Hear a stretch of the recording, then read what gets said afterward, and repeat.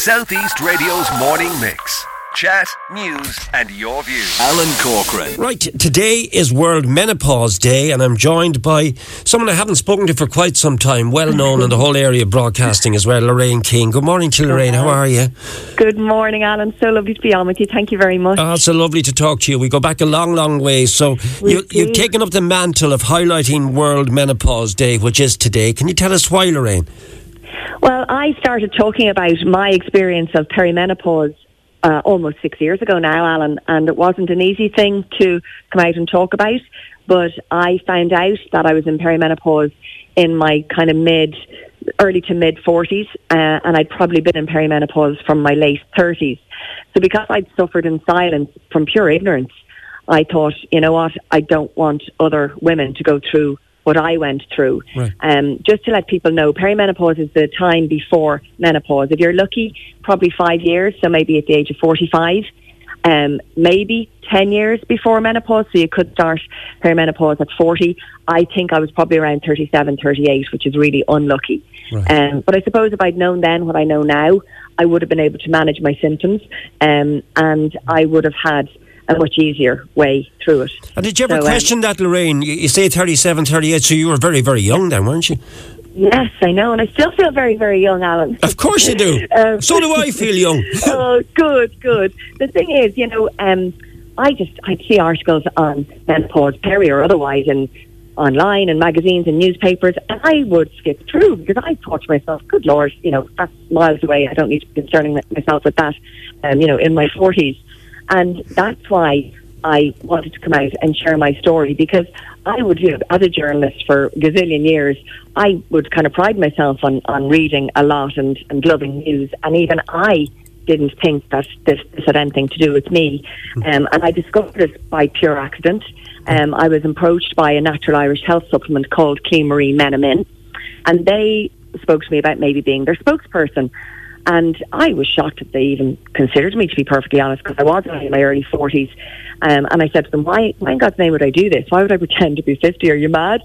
And it wasn't until they started talking about symptoms and asked me, you know, would they send me some and I could try it?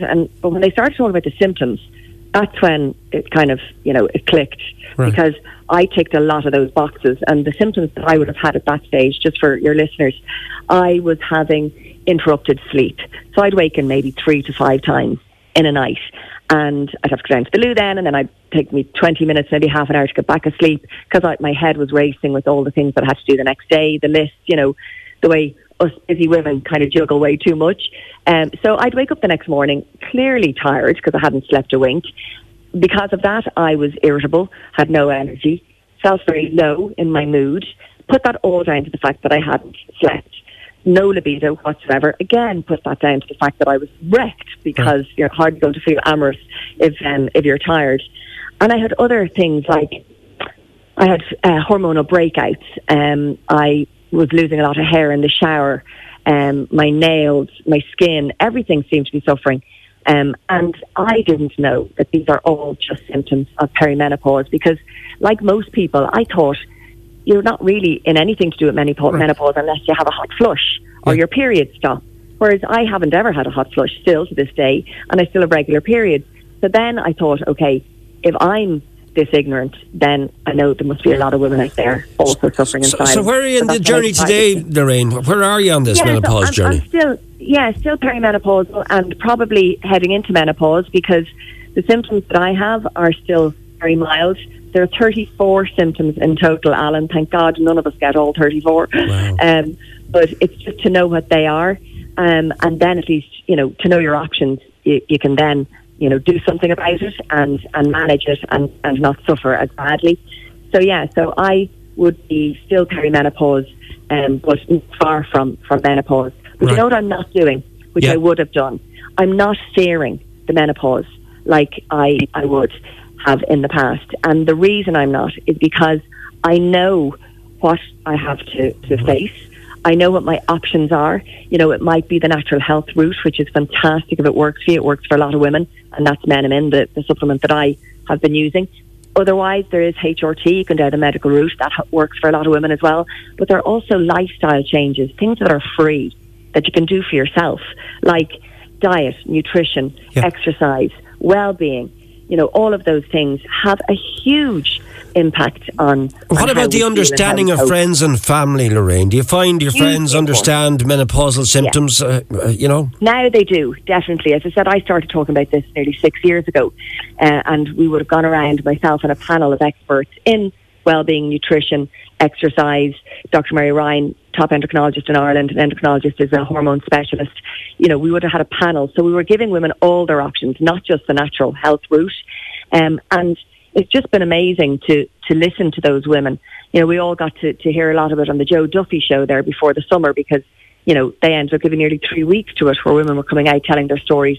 It just means that we're actually getting somewhere, Alan. The fact that we're talking about it now together is amazing because it's the only way to get rid of the taboo, the stigma that's attached to it, Is there enough support for women in menopause in the workplace, no matter where that is? Because I suppose it can affect women differently in different workplaces, can't it?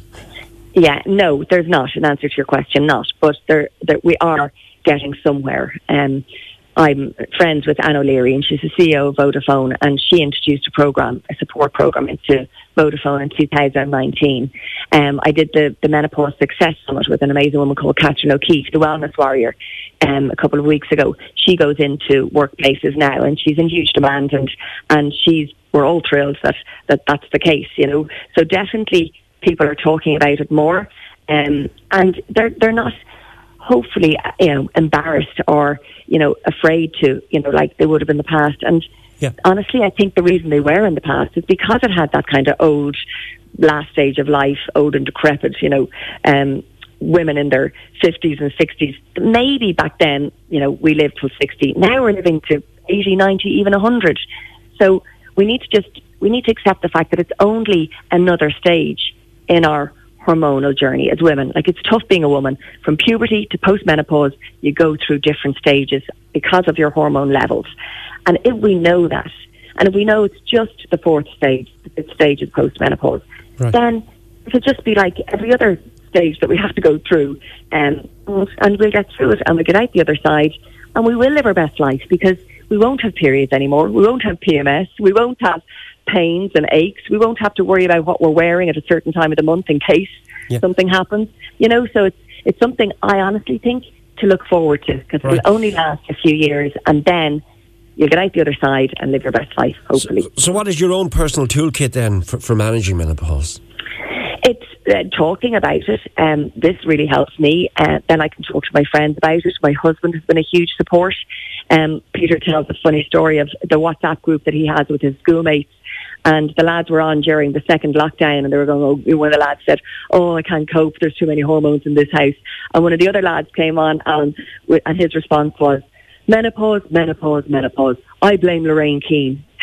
Oh, dear. And I thought, this is great. No, they're talking about menopause on the lads' WhatsApp. We've come places, Yeah, just a comment in from a listener, Lorraine. Is it true that women can still become pregnant during perimenopause? Yes, absolutely. So you have to be very, very careful in that regard too.